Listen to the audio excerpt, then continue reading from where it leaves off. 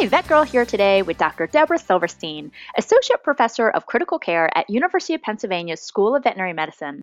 Dr. Silverstein, thank you so much for taking the time to do this podcast today. Thank you. It's my pleasure. What I was going to ask you about today and interview you on were all the scary acronyms of veterinary critical care: MODS, SIRS, sepsis, and septic shock. And I was just wondering if you could explain, I know you see a lot of critically ill patients at Penn, but if you could explain what the classic case example of what SIRS looks like, and then follow up with some definitions, that'd be super helpful. Sure. Yeah, it's definitely something that people in all types of practice see. It doesn't have to be just an ER or an ICU, but many animals that present to general practitioners also can have evidence of systemic inflammation. And it can be something as simple as a very hyperdynamic animal, which means they clearly have stimulation of catecholamines as well as their immune system, which in a dog is different than in a cat. But the classic signs in a dog are going to be very red mucous membranes, very bounding pulses. They often are febrile, tachycardic, and tachypnic, and they usually have some degree of mental dullness. They may have diarrhea. They're often lethargic. They don't have a very good appetite, and they may or may not have a history that includes something like vomiting and diarrhea. These patients on a hot summer day may meet the general criteria for SIRS, which include aberrations in temperature, heart rate, respiratory rate, and white cells. And in order for a dog to really be included as a SIRS patient, they need to have 2 out of 4 of those abnormalities. So a change in temperature, heart rate, respiratory, white cells, or left shifting. If 2 out of those abnormalities are present, they would qualify. So the sensitivity for these criteria is not very good, but the specificity is. So if there's a high suspicion, we generally recommend that you take that seriously and make sure the animal isn't suffering from some degree of systemic inflammation or infection. In cats, the presentation is often very different.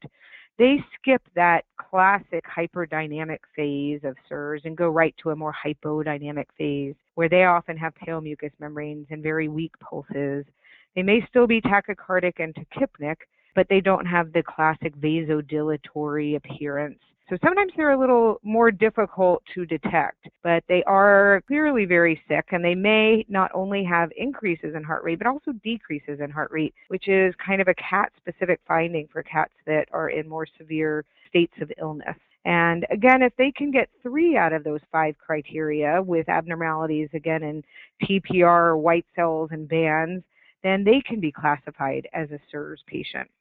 SIRS stands for Systemic Inflammatory Response Syndrome, which is really defined as clinical manifestations of systemic inflammation, which can result from either infectious or non-infectious causes. Some of the more common non-infectious causes might be things like heat stroke or pancreatitis, trauma, any type of immune-mediated disease, or even neoplasia, where some of the infectious diseases commonly might be bacterial, viral, maybe even fungal or protozoal, that also stimulate this widespread inflammatory response. So sepsis is merely defined as the clinical manifestation of SIRS due to an underlying pathogenic organism. So that does not include just plain bacteremia, which might be cleared by the immune system without ever causing those systemic signs and the classic changes in vital signs and white blood cell counts. But really, they have SIRS. They have more of the previous abnormalities that I defined. There's also terminology that includes severe sepsis and septic shock, which are progressively worsening conditions associated with sepsis. And severe sepsis is sepsis with associated SIRS that has 1 or more of the following abnormalities. They can be arterial hypotension, organ dysfunction, and or hypoperfusion, such as hyperlactatemia or maybe oliguria. Septic shock is seen in patients that have been intravascularly volume resuscitated. So they've been treated with intravenous fluids to treat underlying suspected sepsis, but they still have circulatory failure and persistent arterial hypotension.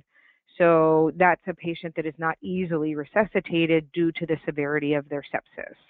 And then in order for a patient to be classified as having MODS, which is multiple organ dysfunction syndrome, that means that at least two major organ systems have been affected by the systemic inflammatory response that they have.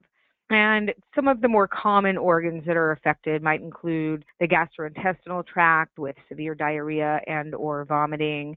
Many of them will also have pulmonary abnormalities, or maybe they'll develop changes in their coagulation status. The heart can be affected with decreased contractility as well as arrhythmias. Some of these animals will even develop hepatic dysfunction, which we see by a decrease in albumin concentration, decreased clotting factor synthesis, and maybe even mild icterus. The kidneys are very commonly affected in people, a little less so in animals, but acute kidney injury is recognized as an organ of insult with sepsis and or SIRS.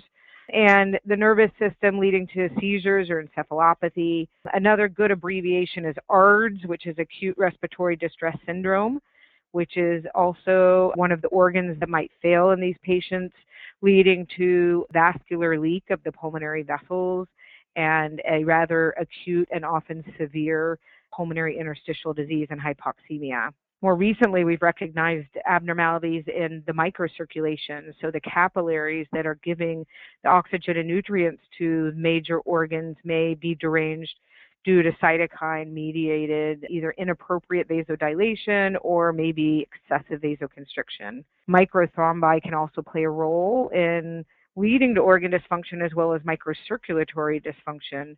And so when we see two or more organs affected by an underlying inflammatory or infectious disease, we classify that as MODS. And the more organs that fail, the higher the mortality. So we really want to be on top of these patients as soon as possible so that we can initiate early treatment.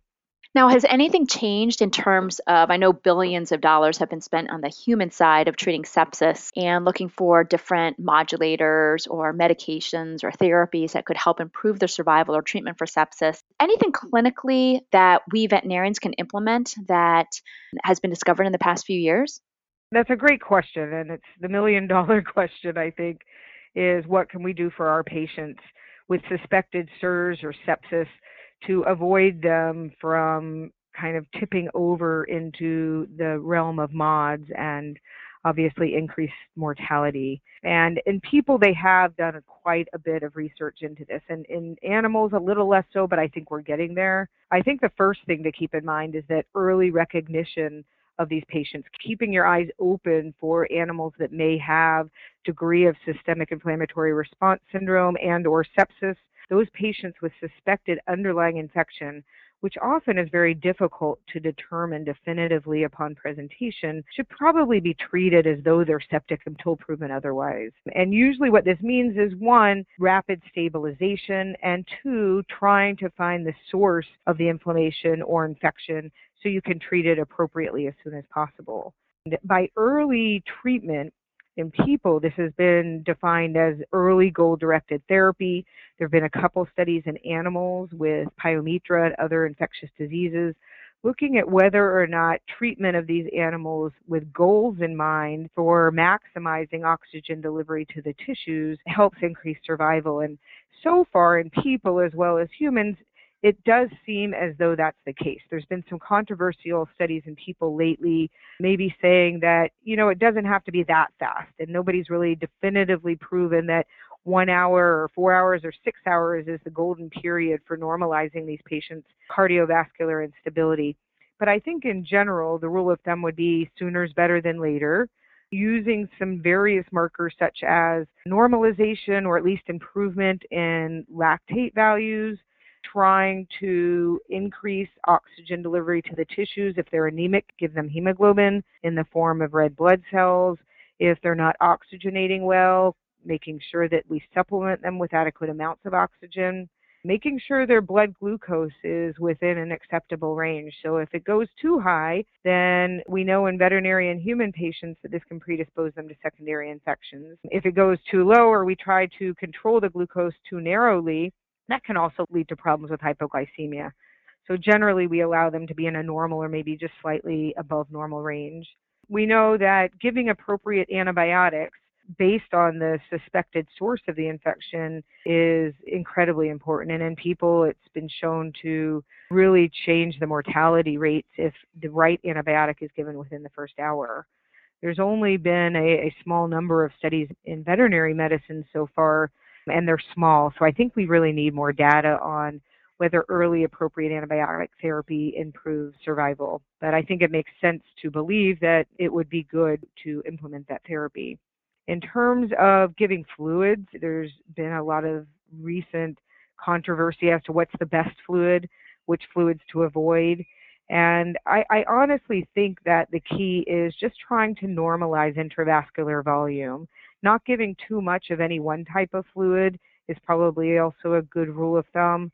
I think isotonic crystalloids in moderation and preferably using fluids that don't contain high chloride concentrations unless they're hypochloremic is probably a good idea.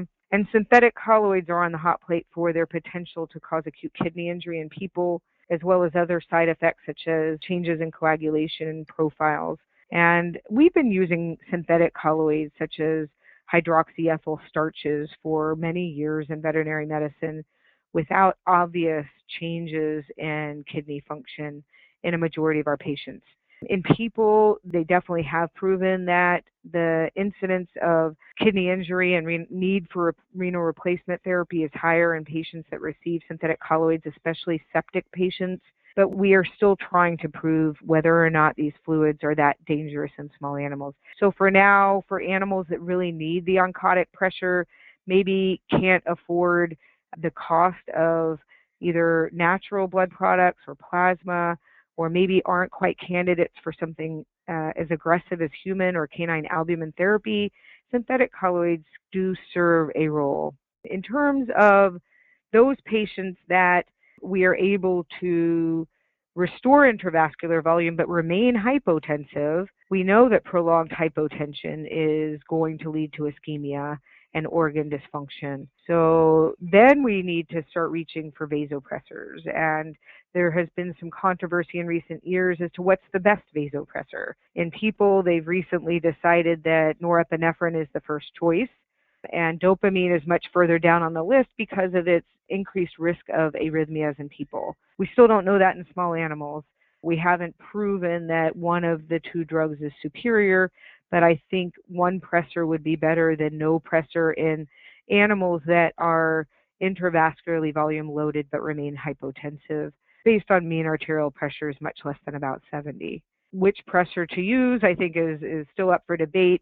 We often will also use vasopressin in animals that are not responding adequately to a single agent of catecholamine pressor therapy. So maybe a patient receiving norepinephrine, we get to doses where we feel as though we're causing massive vasoconstriction, still not seeing an adequate response in blood pressure. We may reach for a very low dose infusion of vasopressin. Animals that don't respond to catecholamines are sometimes referred to as catecholamine refractory, and these patients are sometimes considered to be candidates for steroid replacement as well. And this is something we've discovered in recent years. Regardless of the terms that have been used, right now it's a corticosteroid insufficiency related critical illness, which is abbreviated CIRCI. And we found that physiologic doses of steroids can sometimes help to restore vascular tone. In terms of nutrition, we've also recently found that early nutritional supplementation is beneficial for patients suffering from sepsis or SIRS. Enteral is always preferable to parenteral, but if they have severe refractory vomiting, then we do go ahead and use parenteral nutrition in the short term. Sometimes patients who are recumbent or don't have an adequate gag reflex will also be candidates for parenteral nutrition. But again, if we can place any type of feeding tube, whether it be a nasoesophageal, nasogastric, or more invasive type of feeding tube, then that's only going to help with intestinal epithelial integrity and decrease the incidence of bacterial translocation and worsening of the inflammatory response and underlying infectious incidents in those patients. So more recently, we also have found that the microcirculation, as I mentioned, may play a role in some patients with organ dysfunction. I don't think we yet know exactly how to treat the microcirculation because it's still such a hard organ to clinically appreciate when it's deranged. But I think that's probably more in the future. For now, we have a few additional toys that veterinarians have played with in some of the more advanced ICU settings, such as central venous oxygen saturation, as again another marker for our goal-directed therapy. Some people are using thoracic scans, such as looking at the left atrium to aortic ratio to try to assess intravascular volume resuscitation, and other techniques that might assist in assessing patients that are severely affected by their sepsis. But I think the bottom line is really early recognition, rapid source control, and treatment to maximize oxygen delivery are the tenets of therapy. The other things I mentioned are really just in process of being studied, and changes have been made in the human and veterinary literature to suggest that maybe we don't do what we did 20 years ago.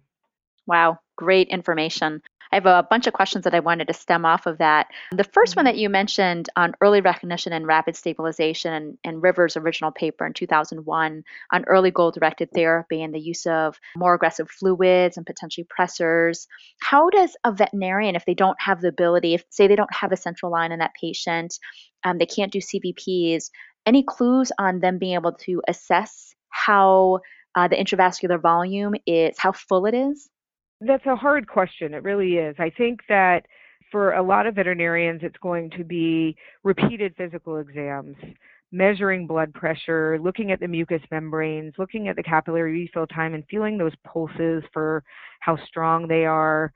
Also looking at extremity temperature. So do they feel really vasoconstricted and cold, or are they the more classic SIRS patient that is very vasodilated and febrile?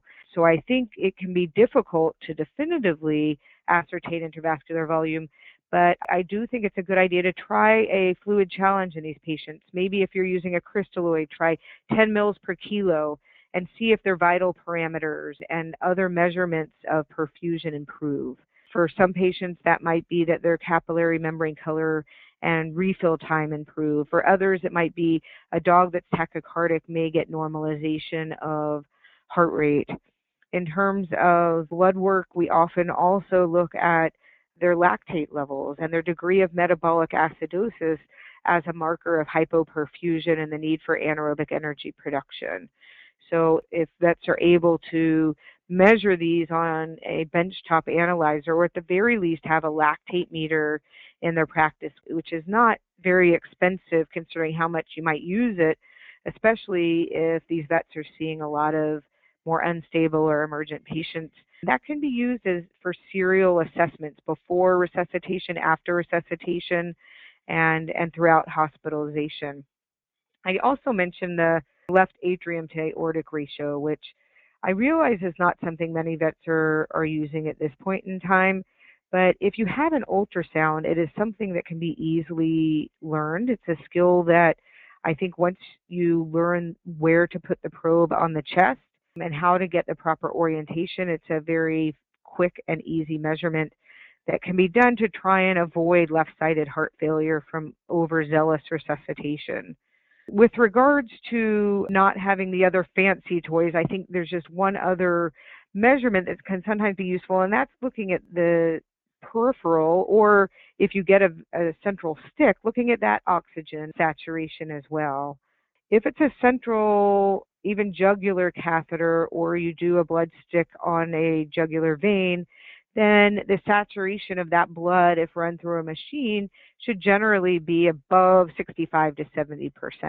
If you don't have those values, or you're using an analyzer that just gives you a partial pressure value for the venous oxygen, then we also know that a normal venous O2 should be greater than 40 and usually less than 60. If the partial pressure of oxygen in the venous circulation is much lower than 30 to 40 or higher than 60, that could indicate additional derangements in perfusion or oxygen utilization. So there are just some other maybe less invasive or less expensive ways to try and assess a patient's intravascular volume or resuscitation points. I think if it is possible to place central lines in some of the sicker patients, that obviously can be useful for CVP, although trends may be more helpful than single values. I think we have learned that from a lot of the studies that have been done. And maybe just reassessing where their PCV and solids are going and try to approximate where your endpoint is with resuscitation with a crystalloid or synthetic colloid. If they come in with a PCV of 30 and they're severely dehydrated, that could tell you that, you know what, I might need to think about blood in the near future as well, because after I give them 10, 20, maybe 30 mils per kilo of a crystalloid, that PCV is probably going to be 20 or less. So just thinking ahead of the patient in terms of needs, maybe getting that blood type across match sooner than later. Great information. Do you have a time cutoff? So say we volume resuscitated this patient for 6 to 12 hours. We, based on our best judgment on physical exam and urine output and blood pressure and PCV total solids, we think the intravascular volume is full, but our patient is still hypotensive. Do you have a certain cutoff when you don't reach for vasopressors, like before 6 hours, or because I always worry people are squeezing empty vessels with a vasopressor. So didn't know if you had some general guidelines on when it's too early to reach. Obviously, we don't want our patients persistently hypotensive, but some general guidelines? Right. I don't think we have definitive evidence in the veterinary literature, but again, in people, they rarely will wait more than 4 to 6 hours before starting vasopressors in patients that are believed to be volume resuscitated. I do agree that, again, you don't want to squeeze a tomato to try and get blood. I think what we want to do is take, especially patients that appear peripherally vasoconstricted, so cold extremities, cold ears, pale mucous membranes. Those are probably not the patients that will benefit from vasopressor therapy because they are responding to the need to squeeze the vessels and increase tone. Typically, it's the ones that are very vasodilated and have gotten an adequate amount of volume for your initial assessment. So let's say that we think that 30 or 40 mils per kilo in a dog, that's a good half of their blood volume, is given to a patient that is assessed to be X% dehydrated. And let's say we calculate out how much we think they need based on their initial assessment. Let's do another assessment after we've given them 1, 2, or maybe 3 boluses of crystalloids or synthetic colloids and see if anything has changed. Has their heart rate decreased? Has their pulse quality improved? And I think there's not a magic point where we can say, okay, we filled up those vessels. People have a little bit easier time. I think they can do passive leg raises and other assessments of caval diameter. We're not quite there yet. So I think it's really a clinical judgment, a clinical interpretation that should probably be over the first 2 to 4 hours of resuscitation. If it's a very dynamic patient or one that might have ongoing bleeding, then we may need to reach for a pressor earlier. But most of the literature in people has shown that early fluid resuscitation is more likely to be beneficial and not detrimental if given early, like within the first 4 to 6 hours. If you wait until like 12, 24 hours and then say, maybe I should give another couple of boluses, that's when we tend to get more interstitial edema and organ failure. So I would suggest trying to use your clinical judgment, your lactate, heart rate, and other parameters to do your best to give if it's possible to say, a judiciously aggressive amount of volume resuscitation, which I think in dogs doesn't have to be 90 mils per kilo within 15 minutes, but rather 10 to 20 mils per kilo with reassessment after each bolus.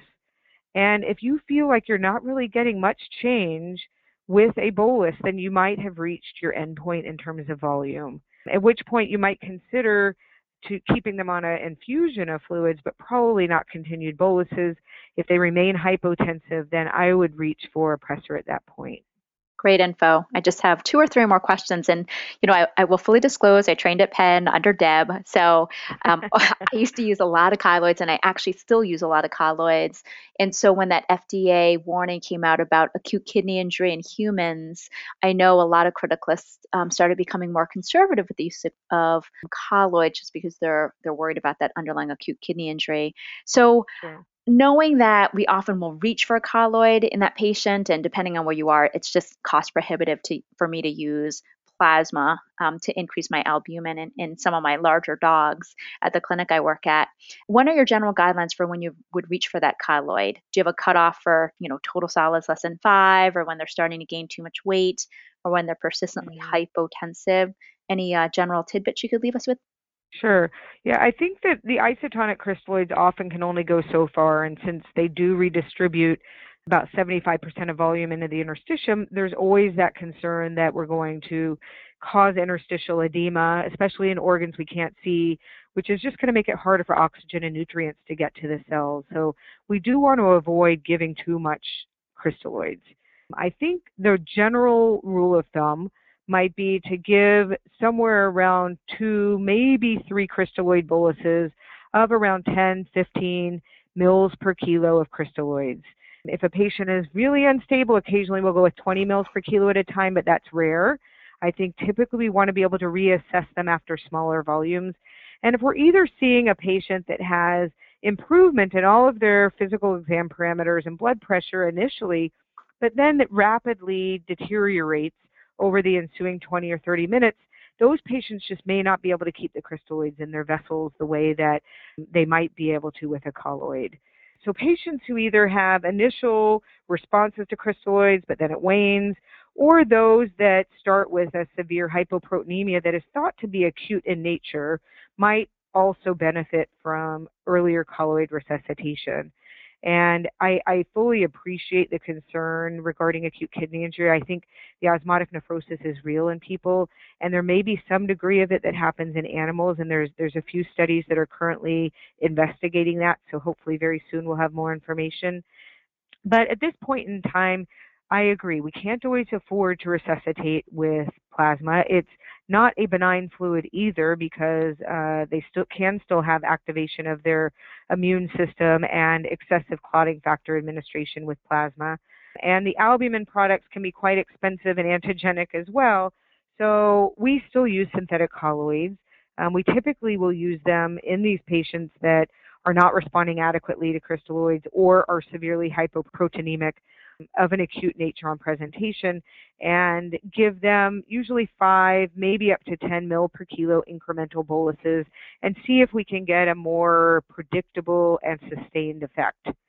Just to be fair, I think that another combination that's often used with synthetic colloids is the use of hypertonic saline synthetic colloid, or what is sometimes referred to as turbo starch, which helps not only to pull fluid into the vascular space from the osmotic gradient of the hypertonic saline, but also the hyperoncotic pull from the synthetic colloid that helps to keep some of that fluid in the vascular space for a longer period of time. In recent years, there's been more and more interest in hypertonic saline as a resuscitative fluid because it not only helps to pull water into the vascular space or interstitial fluid in the vascular space, but it can also help with cardiac output by affecting positive inotropic properties of the heart, causing some very mild vasodilation in animals that might be severely vasoconstricted, and even having an immunomodulatory role that can help in patients with SIRS or sepsis. Right. Do you have a favorite calculation that you use for using turbo starch or making it? Well, I think there's a classic kind of 1-to-2 ratio that's commonly used depending on the size of the patient. Here they like to use 43 mils of the synthetic colloid combined with 17 mils of hypertonic saline. The idea is that there's a 23.4% stock solution that you can buy in a bottle, and then the goal is to dilute that down by about 2/3 so that you have more like a 7 or 7.5% dilution. So for any size patient, you can just figure out how much of the synthetic colloid would I need to add to the hypertonic saline to get it from a 23% solution down to about a 7% solution. So usually it's around a one part hypertonic saline to 2-part synthetic colloid combination. Perfect. Thank We you so deliver much. that, over about generally 5 to 10 minutes, not too fast because the hypertonic saline shouldn't go more than about a mil per kilo per minute.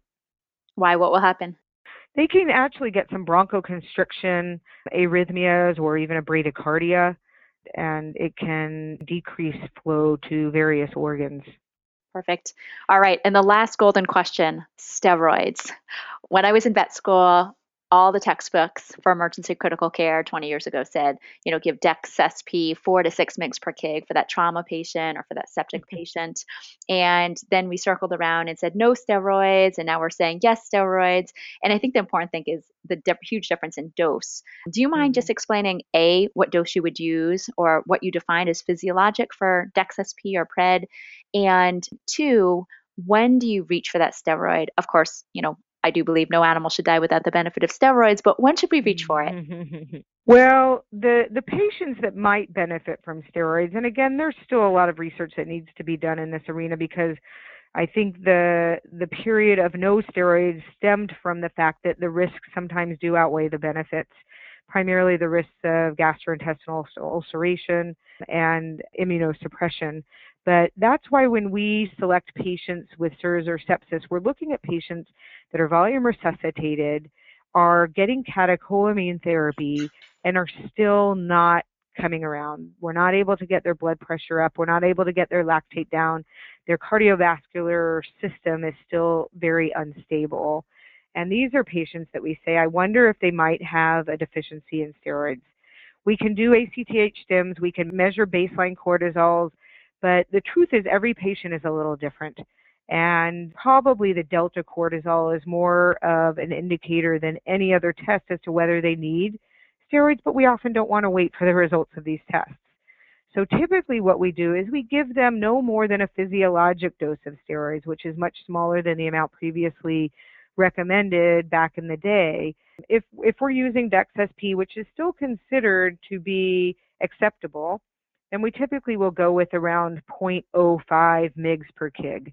That's 0.05 milligrams per kilogram IV Q24. If it's prednisone, then we can use 5 times that dose, either divided BID or given as a single dose. It may not last a full 24 hours, so sometimes we will divide it BID. Hydrocortisone in people is considered to be the most physiologic of all. It really is the most physiologic steroid of all.